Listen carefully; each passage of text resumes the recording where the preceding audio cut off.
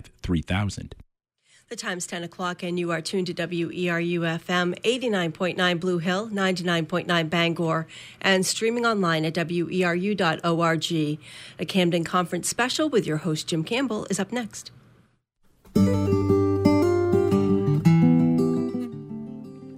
Good morning, and welcome to this final program in our series on the 2017 Camden Conference. I'm Jim Campbell. With me in the studio, live and in person, are Jeanne Bourgault, who was the moderator of the 2017 Camden Conference, and Ray Jennings, who was almost at the 2017 Camden Conference, but was unfortunately delayed in the eastern Ukraine and was not able to get back in time. This is a call-in program. We'd be happy to hear your questions or comments for any of us here in the studio. The number is 469-0500, 469-0500, or 1-866-625-9378. So to begin, the theme of this year's Camden Conference was Refugees and Global Migration, Humanity's Crisis. And both of you are involved in working in one way or another with people who are refugees. And we'll talk about in a moment just what that means. But could you each tell us a little bit about the groups that you work with and what kind of work you do? I'll start. Thank you. My name's Jeanne Bourgault. Thank you for hosting us here today. I am the president of an organization called Internews, which is an international nonprofit organization dedicated to ensuring that people everywhere have the access to the information they need to make good choices for their families, to engage in their communities, and to hold their governments accountable, very much along the mission of this radio station we're sitting in today. We try to make sure that people, even in some of the toughest countries in the world, have similar support, similar media access. So we're not a media organization, despite our name. We are about capacity building, about building vibrant radio stations and print outlets and online outlets in some of the countries that don't have access to information that way. So our vision is, and our belief is that when you have good quality local news and information, it advances economic, social, and political progress. Okay, and many of the countries that probably don't have well-established media infrastructures also probably have quite a few people who are not living where they would like to be. That's exactly right. And so we have a specialization, a special program that we work with refugees and internally displaced people all over the world because they have such an acute information need and a very unique information need. They're not in their home. They may have had a community radio station that they listen to all the time, but then when they fled, they're often in places that aren't even in their same languages. And so we have very specific programs that are tailored to the specific needs of each situation because, again, the local host communities and the relationship with the people on the move and the language differences and the literacy differences, it really creates, each one is a unique situation and has unique information needs. But we see in all of these situations that we view, and we've heard from our partners and the communities in which we work, that information is as needed as food, shelter, and water. And it is such a fundamental need when you're in such a stressed situation for your families. You need to know where to turn next, where support is, and it builds that sense of agency that is so essential when you're in such a difficult situation. And Ray, you work with people who are in very difficult situations. What is the group that you work with, and what are you trying to accomplish? Well, thank you, Jim. It's a pleasure to be on your program. I've been working in fragile states and conflict-affected environments for the last 25 years, and primarily for non-governmental organizations and for the United States Agency for International Development and the World Bank. And over the last several years, I've been an independent advisor primarily for the World Bank and for USAID. And again, it's mostly in environments where governance is challenged, where social stability is not intact, and where you see as a consequence population movements violent conflict, internal civil wars in particular, recurrent violence. And these are precisely the kind of environments where you see forced displacement result.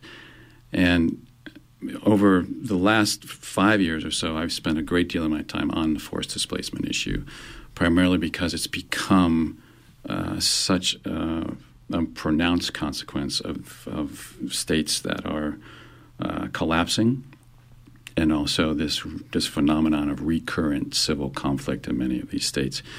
And in fact, today, as I think you may have seen over the last couple of shows that you've had on this topic, we have 65 million forcibly displaced people in the world today, which is the largest number since World War II. Of that number, you have 21 million refugees, 42 million internally displaced people, or IDPs, and about 2 to 3 million asylum seekers. And that's the largest number we've had since World War II, and it's growing, and it's grown significantly over the last 5 years. And the reasons for that have been growing inequality, have been intensification of 7 conflicts in particular, and really this phenomenon of poor governance and increasing fragility in key states. Now, you mentioned 3 different kinds of people in that comment. Could either of you or both of you make it clear what is the difference between an internally displaced person and a refugee and an asylum seeker? They're all different numbers that you mentioned.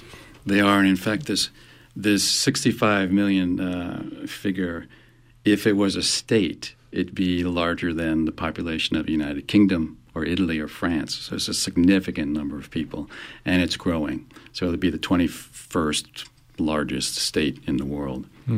But a refugee, to be clear, is someone who's been forced from their home due to what's the technical language is a well-founded fear of persecution. And they've crossed an international boundary. They've left the country that they live in, and they've become a refugee. And that act of crossing that frontier, the boundary, is what makes them a refugee. An internally displaced person, by contrast, is somebody who's left because of this well-founded fear of persecution, but have stayed within the boundaries, within the territory of the country in which they live. And an asylum seeker is someone who has typically left their country like a refugee, but they haven't officially been granted refugee status. They've applied for refugee status, but the asylum application is being considered. And once they achieve refugee status, then they are eligible for the protections under international law that status gives them. Well, that's an interesting point. What and let me remind listeners at the moment that if you would like to call in and ask a question or join in the conversation, you can do so at 469-0500 or 1-866-625-9378. What is it, the idea of a refugee, and you just mentioned the protections that they are supposed to be afforded. What are those protections? Well, there are levels of protection that you'll see for these different categories, and the most protection that's afforded for the forcibly displaced are for refugees. You have the 1951 Refugee Convention. 142 countries have signed on, and the 1967, what's called the Protocol, which was the addendum that came afterwards. Okay, let's just hold that for a moment. We have a call from David in Brooklyn. Yeah, hi. This is a good place for me maybe to try to break in. My interest has been sparked by the current president's gestures, at least verbal gestures, towards creating safe havens within the country for the displaced, the displaced, you were just talking about, the displaced residents. Mm-hmm. And I'm wishing to find some germs of hopefulness in that concept as an alternative to the assumption that it seems to be very commonly made in our circles that these people need to be farmed out all over the world and taken care of in that style. I'm just wondering whether it may not be possible to create actually a humanistical environment within a war-torn, strife-ridden country where residents, civilians, primarily women and children, would be able to go to retreat and to find safety, which would be, it would have to be an area of land which was demarcated as a protection zone, but it needn't be a horrendous concentration camp. It needs to be protected. The perimeters would need to be protected from incursion from the outside dangerous elements. But I think that perhaps the UN, maybe, for example, be able to work at... You still there? Yes. Mm-hmm. Might be able to work at creating havens within a war-torn country, which would be safe.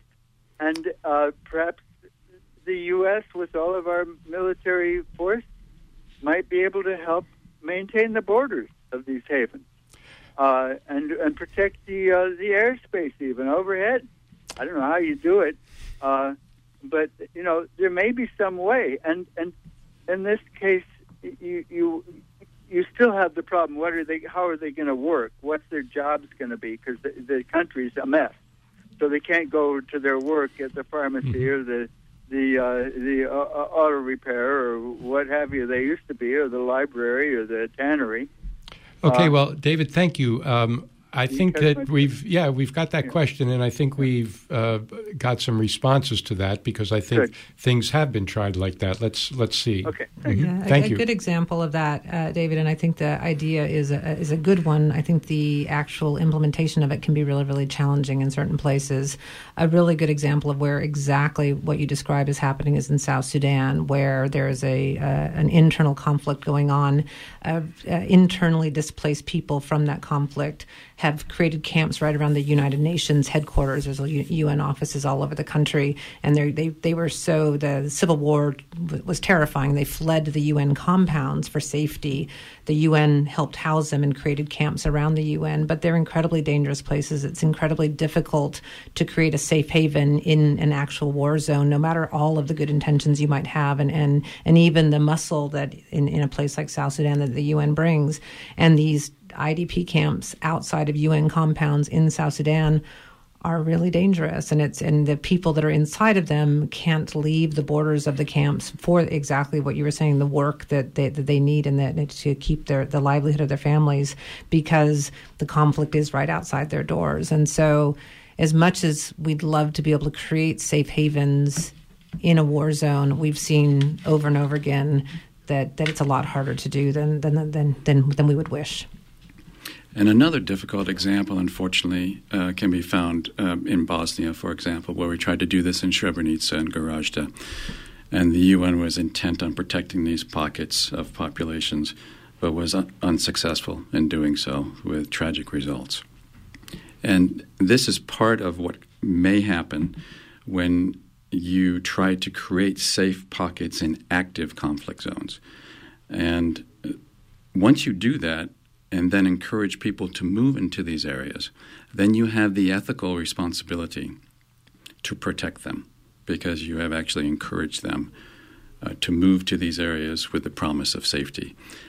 And I believe what the caller may have been referring to, David was referring to perhaps the idea of creating these safe havens in northern Syria, primarily for the 2.7 million refugees that are in Turkey right now, many of whom would like to go home. The difficulty with creating these safe havens would not only be protecting them in a very complex conflict environment in northern Syria. You have a variety of actors there, at least 8 different militias outside of the government itself who are fighting in that terrain. But you also have the difficulty of what happens when people go into these areas, and as David himself said, it doesn't mean they've necessarily returned home. They're just warehoused in another territory, and one that is in many respects much more fragile and vulnerable than where they might have been in southern Turkey. Their access to livelihoods, their access to services is quite challenged.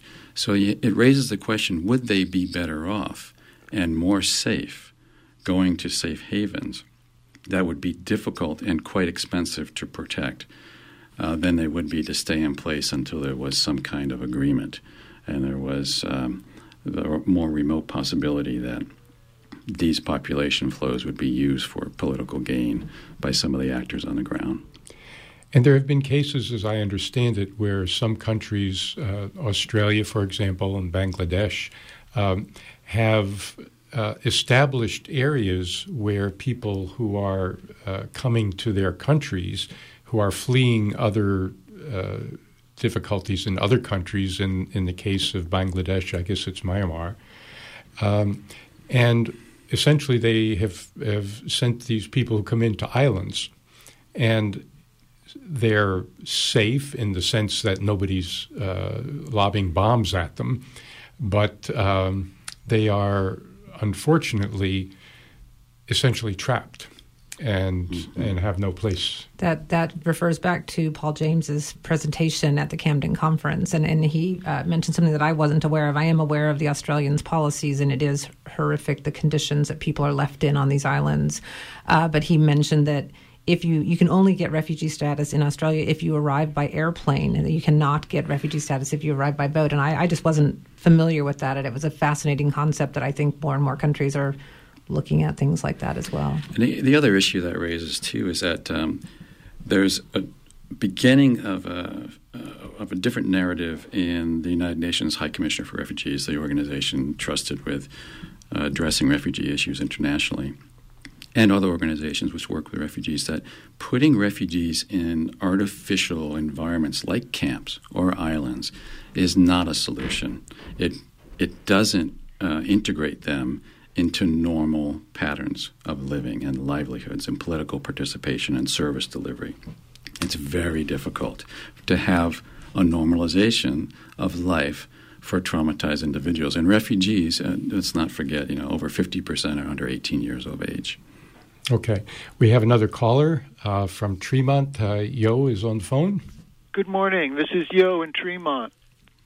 The thing that bothers me about the refugee issue is that everyone seems to acknowledge the need for people to flee war in their countries, but they aren't talking about the need to end making war a business in their countries. Thank you for putting on this program, and thank you to everyone for supporting community radio. Thank you.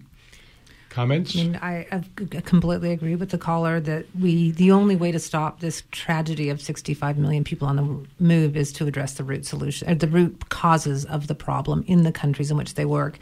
There's increasing dialogue between humanitarian and refugee organizations and organizations that help promote development and stability in countries, and that's just an essential piece of this work. Is you've got to stop the causes. Yeah, and you just mentioned a moment ago, Ray, the idea of integration, and one of the speakers at the Camden conference spoke particularly to that idea of integration in the final panel. And if we could have cut number 2, we'll listen to Andrea Belak's concert.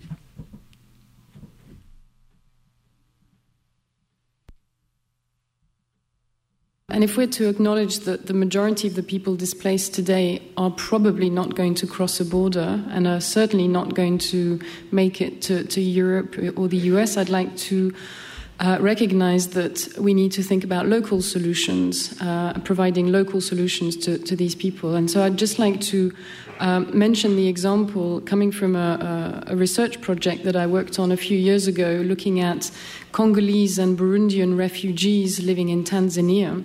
Some of them started their journey into Tanzania as early as the 1970s, coming from Burundi, from several waves of violence in the 70s, the 80s, the 90s. And they settled in refugee camps in Tanzania. There are two major refugee camps there, Nyarugusu and Kigoma.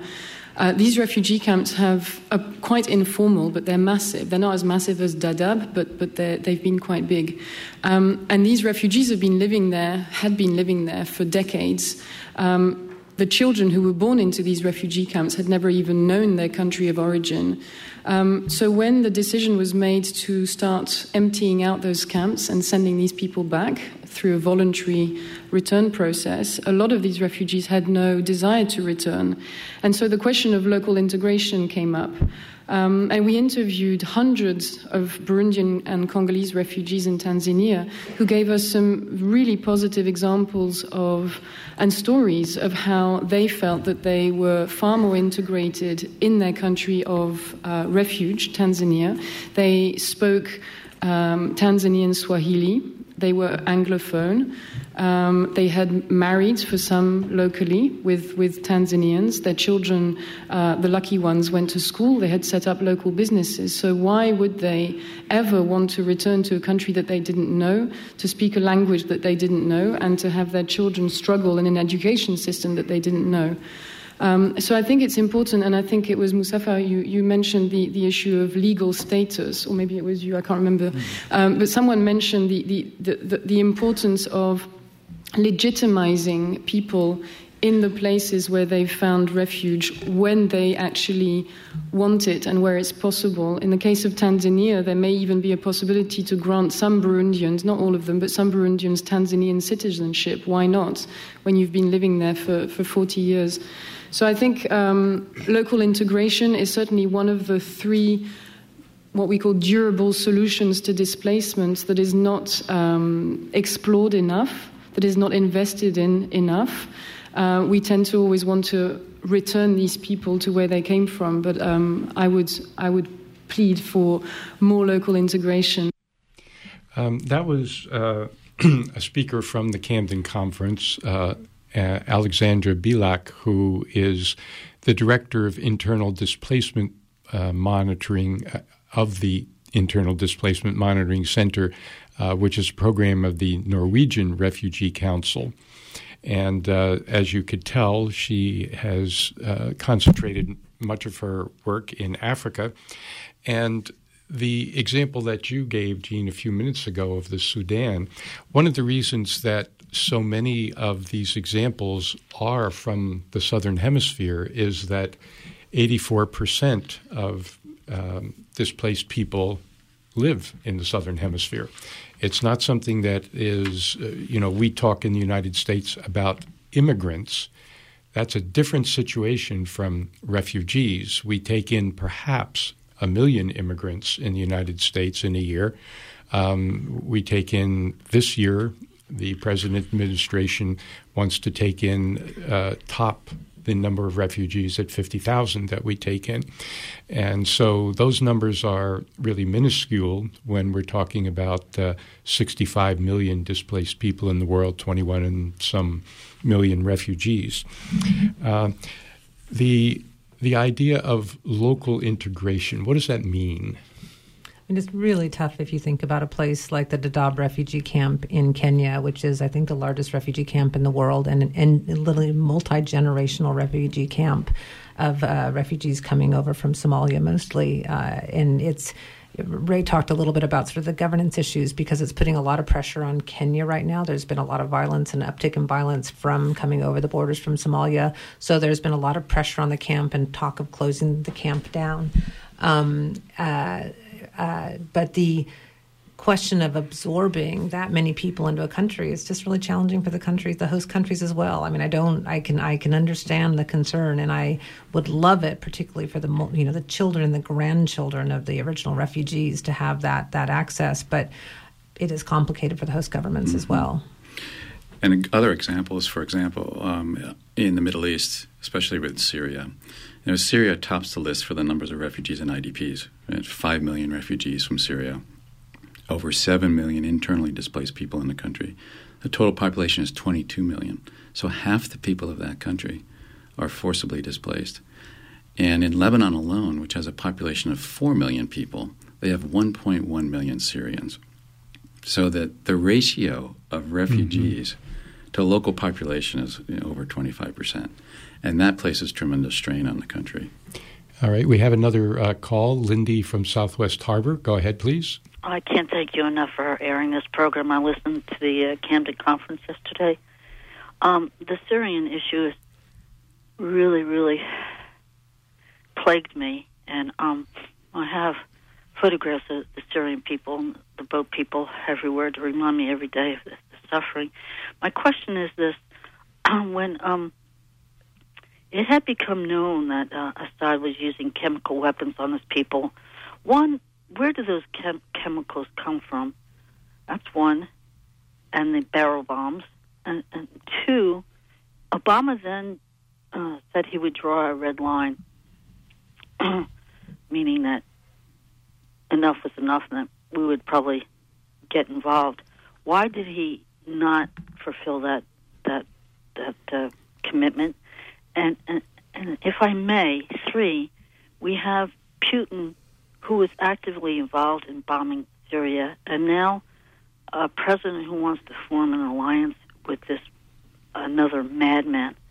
I wonder if you could address those three things. And I just thank you so much for the work you're doing for these refugees and trying to educate people that it's extraordinarily important for us to have compassion and not hatred for them. Peace be with you all. Thank you very much. Okay, thank you for your call. And time for a disclaimer here. We don't know, and nobody knows, as far as I can tell, why Mr. Obama chose what he chose, because we're not mind readers. We're experts of some sort, but not mind readers. So that's a question that it's very difficult to have an answer to. The effect of that, however, is something that we can comment upon. The fact that there was a red line and then there wasn't certainly has had a contributory effect to the ongoing conflict in Syria. There certainly doesn't seem to be any doubt about that, about forming some sort of agreement with Russia. We have an agreement with Russia at the moment in Syria, not one that has helped resolve the refugee crisis at all, that's for sure. But that is an existing situation. And the question of where chemicals came from, I personally have no idea, and I don't know if any of us do. Certainly those chemicals were most likely bought and possibly combined in Syria, but most likely bought from the great chemical companies of the world in Germany and the United States and many other countries. So unfortunately, Lindy, we don't have the information to respond to that with any sort of precision. I would say, and I'm glad the caller raised these questions, though, because I would say that there's an effect that these kinds of attacks have on the displaced. In the work that I've done in Turkey with Syrian refugees, they're very much aware that this is happening, that these kinds of attacks, the character of these attacks take place. And it affects their return intentions, for example, their willingness to go back to their homes. So many of them, for example, they may be willing to go back to Syria, but not to the place where these attacks took place. So then it's not necessarily a return. They do go back to their home country. But more and more, there's a last study we did among Syrians that are in Turkey, only 40% were willing to go back to Syria, and an even smaller number were willing to go back to their home of record, their hometown, home city. And that raises some very interesting questions from a development perspective. What happens if and when there's a peace agreement and people begin to flow back into Syria from Lebanon, from Jordan, from Iraq, and from Turkey. But many of these individuals are not going back to their home cities, their hometowns.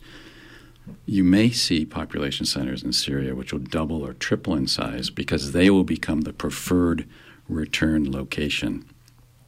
And think of, Syria right now, in the last damage and needs assessment we did, many of the towns and cities in Syria are suffering from very severe service delivery deficits, right? Their wastewater systems, electrical systems, water systems, they're all challenged already for their established population sizes. If you triple the number of people in these places, the development challenges become much more extraordinary. And those are an example of kind of the ripple effect from the character of the warfare now, as the caller alluded to what happens in the aftermath and what the quality of the challenges might be.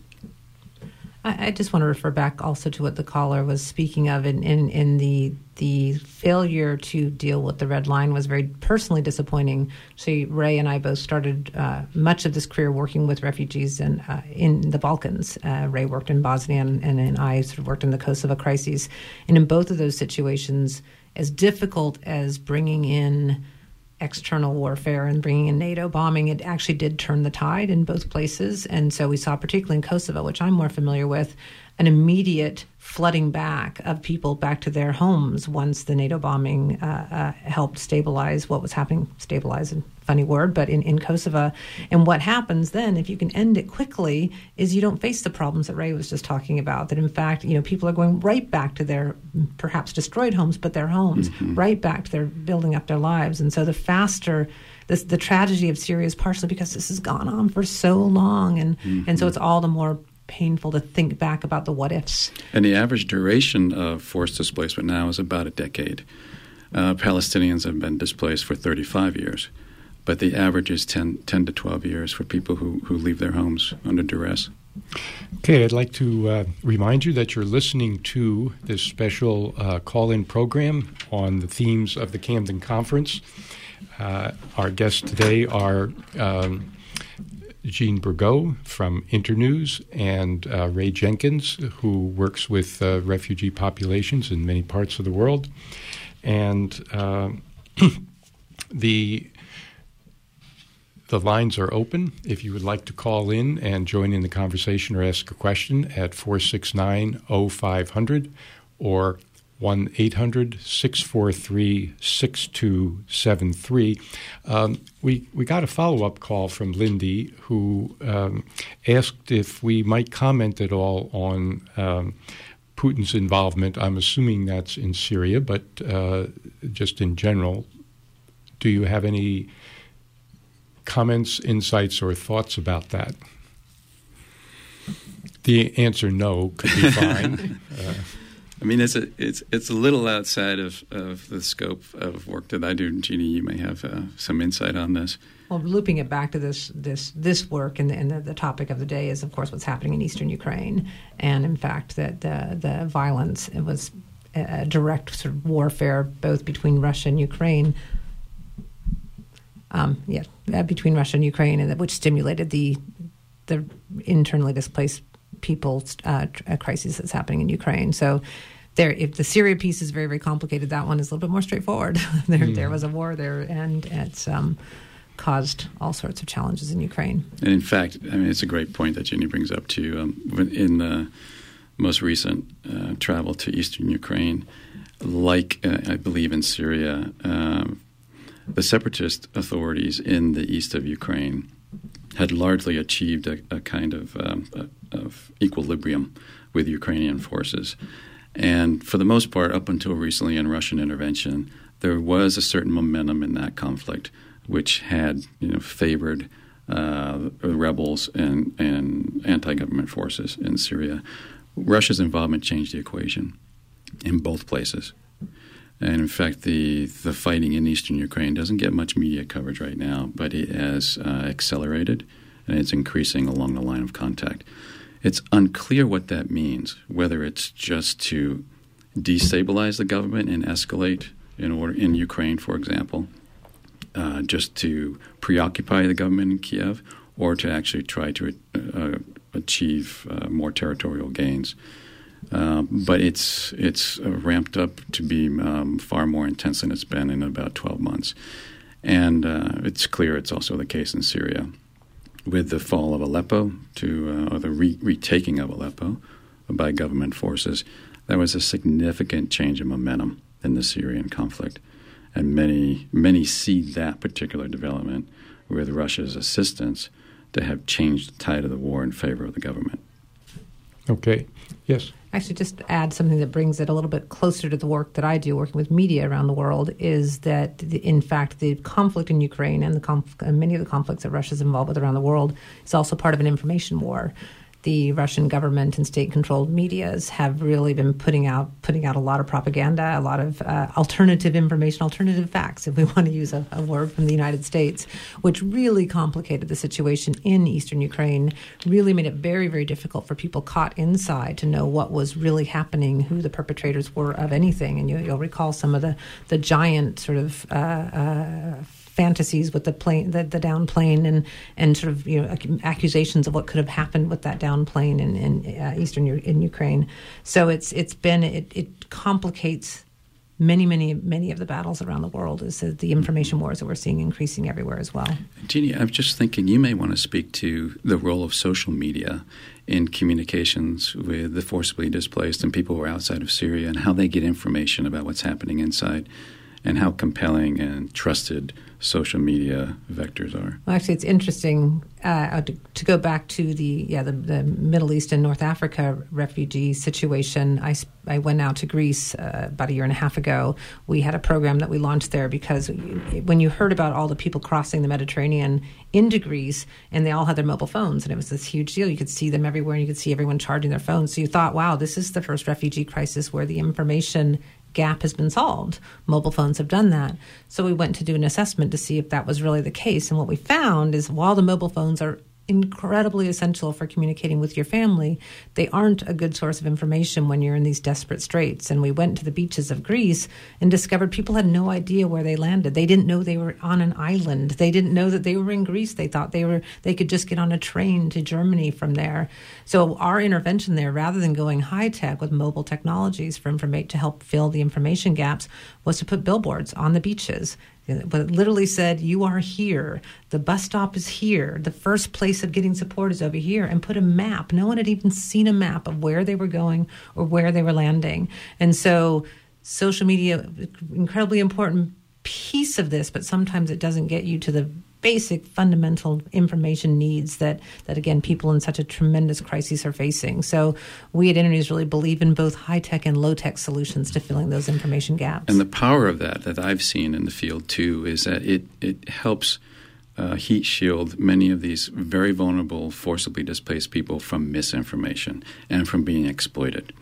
And the power of trusted information is absolutely vital in these. And there are great examples of individuals who, by word of mouth, become trusted sources of information, and their cell phone number is circulated by word of mouth in refugee populations, and they get call after call from individuals who just want to know from a trusted individual about what is happening, who should they talk to, how do they get a boat across the sea to Greece, and how much should they pay, and where should they go? And these kinds of sources of information in these crisis situations are absolutely critical for people to make good decisions. Our program in Greece, and we're looking at expanding to Italy as well, is really focused on that. In fact, it's all about rumor tracking, because the rumors are really, really deadly. In fact, there was a rumor that if you got in your raft, that you should puncture the boat before you got to the shore,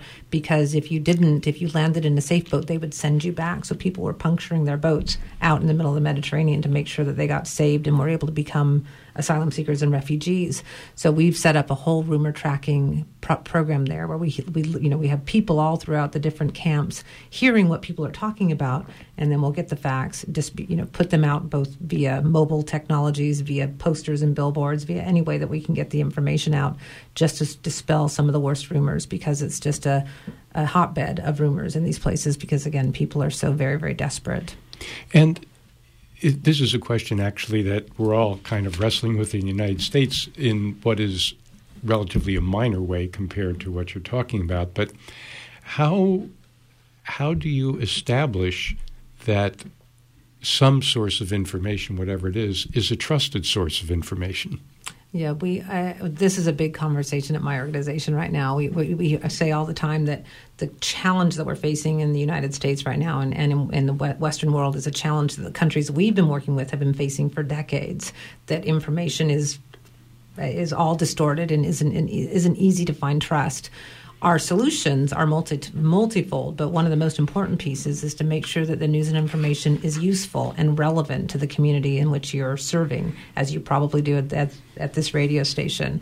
So the first way to rebuild trust is to make it useful and actionable information and make sure you're delivering that really basic service. And over time, if you're a producer of that type of news and information, you become a trusted source. And we've seen it in many, many places. The place I like to talk about the most is Afghanistan. We started working in Afghanistan in December 2001, just at the fall of the Taliban at the time. And there was literally no independent media. There was no media in Afghanistan. And over time, we helped build and nurture a network of over 60 community-owned, community-run radio stations, advocated for really good access to information laws, all sorts of amazing journalism schools. So in a very challenged country, there's a very vibrant and healthy media space. The media in Afghanistan is the number one most trusted public institution in the country, more trusted than the government, more trusted than religious leaders. But if you invest, make it useful, make it community-owned and run, it can really make a huge difference in a country like Afghanistan. That's an interesting point because, in a sense, when you are starting out at the level you mentioned, there's a sort of ground truth. So if, for example, you're saying, well, the supplies are going to be distributed by the big rock 1.4 miles down the beach, and you go there and the supplies are distributed, you begin to believe, and you can verify it for yourself. Yep. That's interesting. And one thing that we see, for example, and this ties into something Jeanne was mentioning, established populations, as in Afghanistan, no matter what the media environment is, it's almost always the case that word of mouth and trusted information from family and relatives prevails as the most trusted source. That comes from social networks of established populations. But as soon as people get on the move and they're forced to leave their homes and social networks, they become very vulnerable. They're vulnerable. They can no longer rely on these networks. And so what's fascinating, we're doing a social network analysis right now for Syrian refugees throughout the Middle East, is to see how those social networks are recreated virtually through social media and what are the nodes of those social networks, and to recreate in many ways this kind of established pattern among relatives and trusted sources that you see in established communities now in forcibly displaced communities. And mapping that gives us a sense of where people are getting their information and whether it's good information. Okay, that voice belongs to Ray Jennings, and the other belongs to Jeanne Bourgault, who are with us here in the studio. And if you have a question for either of them or a comment, you can call 469-0500 or 1-800-643-6273. We've been using the term refugee quite a bit, and occasionally have even mentioned the term protection.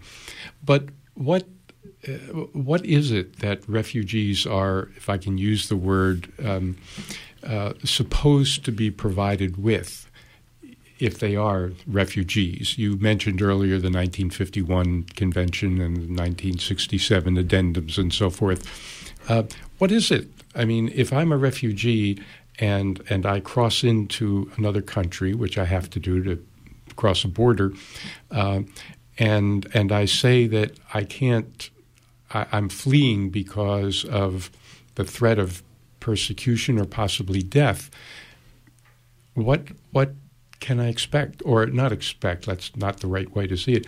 What, if all were ideal, would I be expecting, according to international agreements and so forth?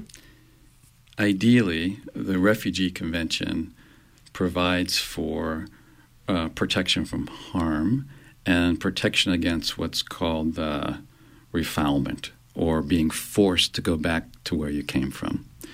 And those are the two key provisions in the 51 Convention. Beyond that, however, it doesn't guarantee a right to citizenship, a right to work, or a right to be locally integrated. And this is why the traditional approach to refugees has been humanitarian in nature, that will allow you to stay here. And many host countries will say, we'll allow you to stay here, but doesn't mean we have to integrate you into our communities. In fact, the sooner you go back, the better. But because we're a signatory to the convention, we won't force you to go back, at least overtly. There may be the subtext of, well, we're not going to make conditions here so favorable that you'll be inclined to stay, that instead you'll be inclined to go back. And in fact, this is the complaint and something we wrestle with in the Middle East, in Jordan and Lebanon in particular. The refugees in Jordan and Lebanon, less so in Turkey and Iraq, but particularly in Jordan and Lebanon, do not have the right to work in a pragmatic way. They don't have citizenship, and conditions are quite difficult for them. So that's what the refugee protections are, kind of in a very shorthand way. In reality, countries interpret them differently and implement them differently in practice. Okay.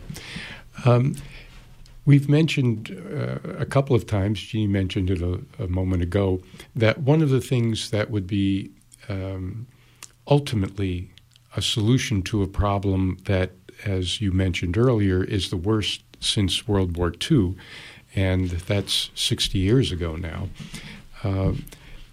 would be to get at the source of the problem. And how do you do that? First of all, what do you think is the source of the problem? And secondly, what are things that could be done to address it, to at least knock that 65 million number down a little bit?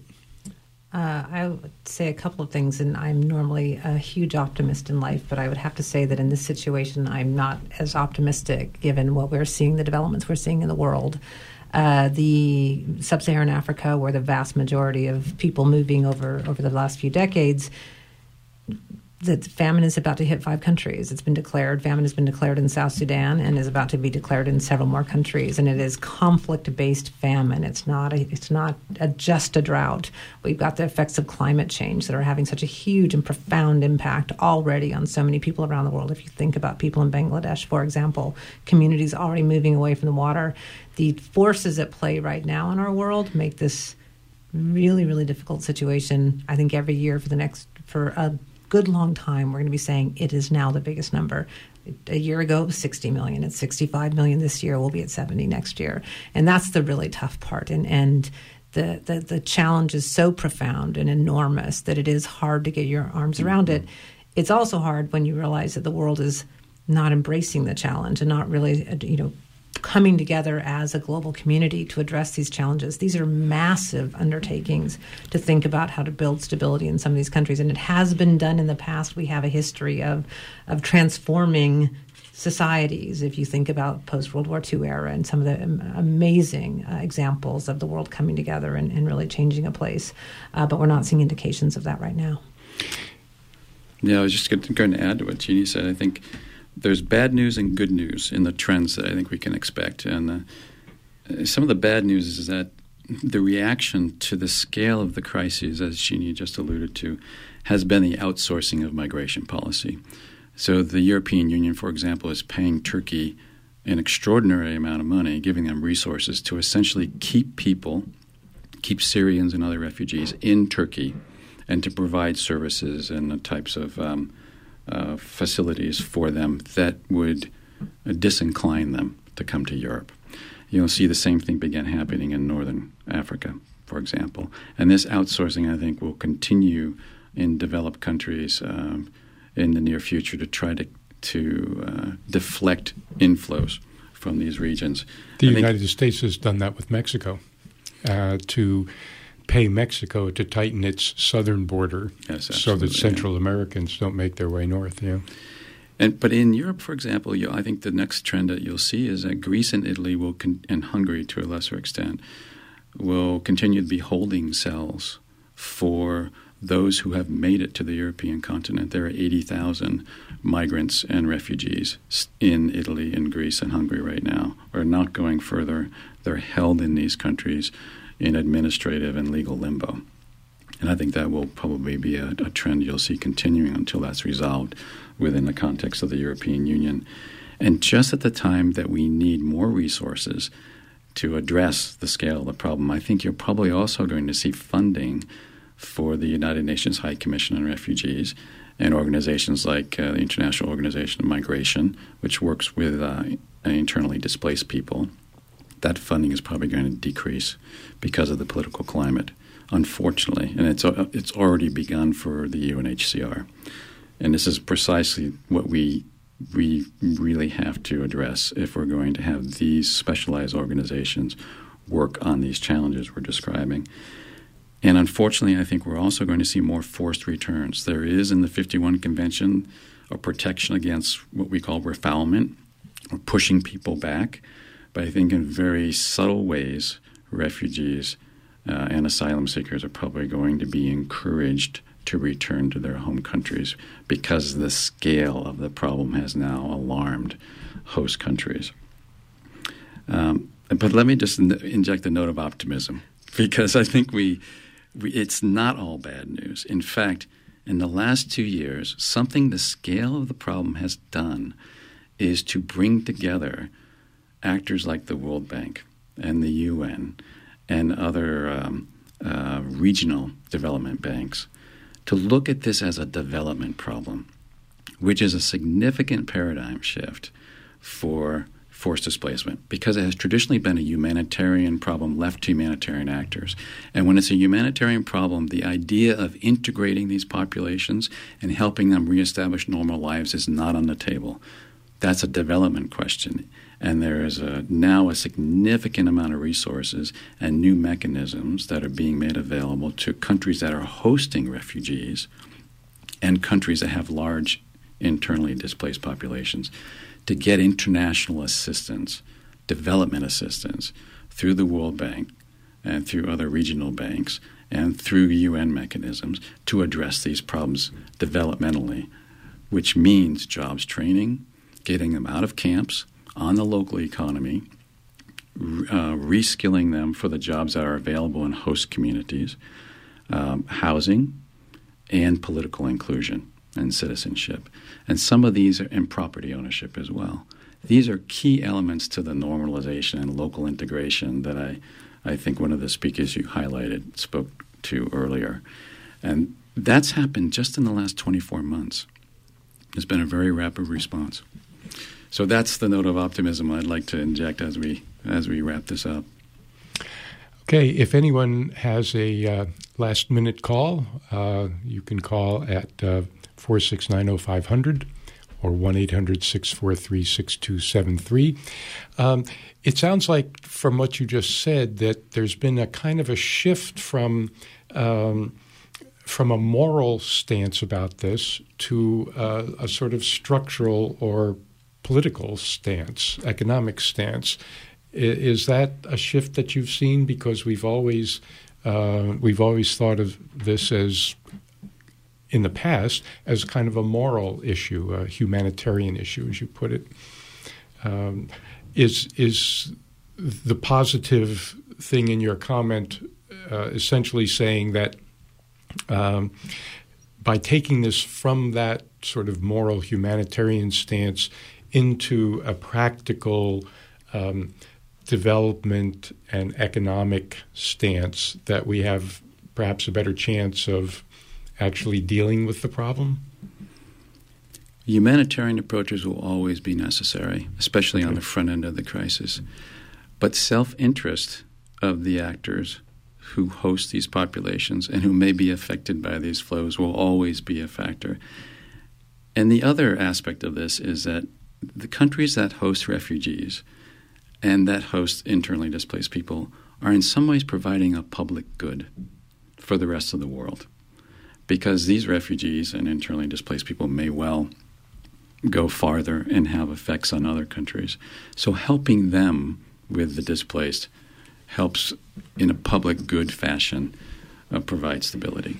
Okay, we have one last comment by a caller. Lindy, you're on the air. Hi, if I may be so bold, there is a climate change refugee talk at COA tonight at 6:30 by a climate change scientist.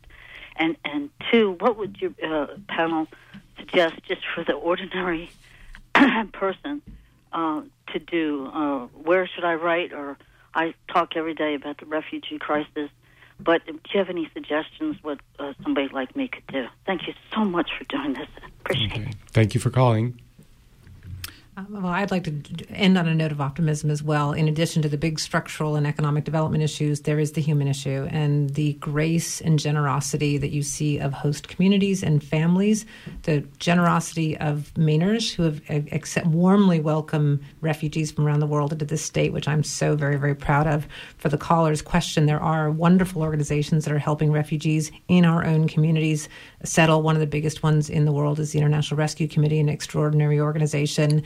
There are many, many others that are helping welcome and host these people. But it's not just here. Everywhere that I've ever been, the host communities with IDPs and refugees, they're the number one first responders and the most important support system. Mm-hmm. And in this state, Catholic Charities, of course, is central to the settling of refugees in this state. It was 700 refugees last year in 2016. And also organizations like Mercy Corps IRC, International Rescue Committee, as Jeanne mentioned. These are non-governmental organizations doing great work on this front. So I encourage you to check them out as well.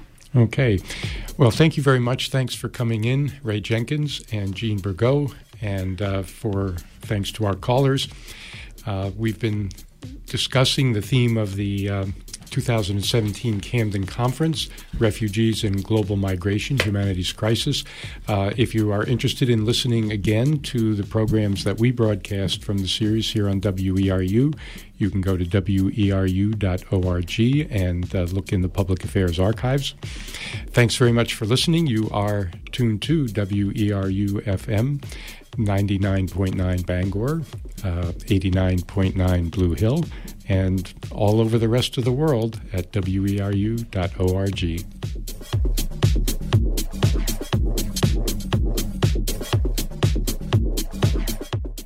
Support for WERU comes